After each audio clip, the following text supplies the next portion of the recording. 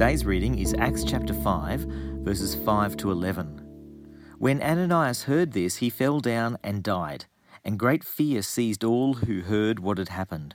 Then some young men came forward, wrapped up his body, and carried him out and buried him. About 3 hours later, his wife came in, not knowing what had happened. Peter asked her, "Tell me, is this the price you and Ananias got for the land?" "Yes," she said, "that is the price." Peter said to her, "How could you conspire to test the Spirit of the Lord? Listen, the feet of the men who buried your husband are at the door, and they will carry you out also."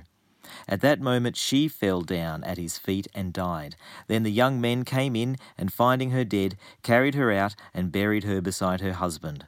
Great fear seized the whole church and all who heard about these events. In light of deceiving the community and lying to God about the nature of their gift, Ananias and Sapphira now face the consequence for their sin. Swift judgment falls on them both. This episode can leave us bamboozled and full of questions.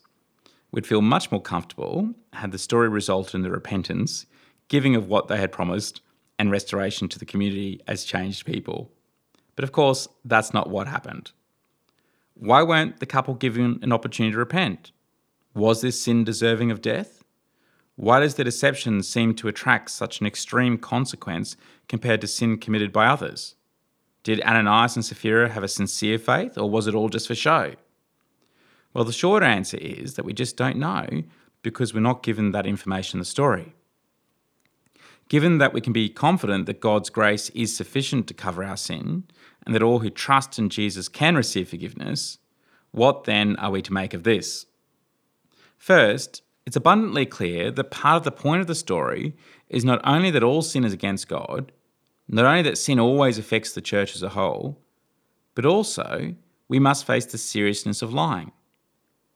So often in our culture and our world, lying isn't considered that bad.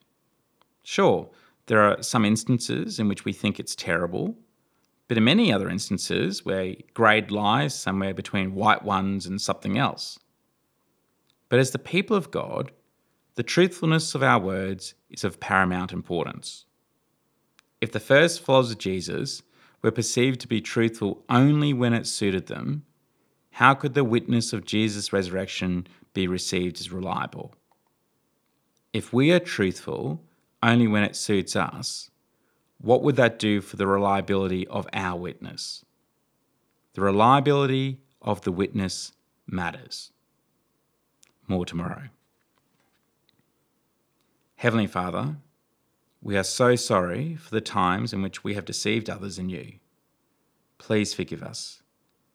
Please help us to be a people characterised by integrity in order that we may be reliable witnesses of your truth. Amen. If you have any questions or would like to find out more about our church, visit stbarts.com.au.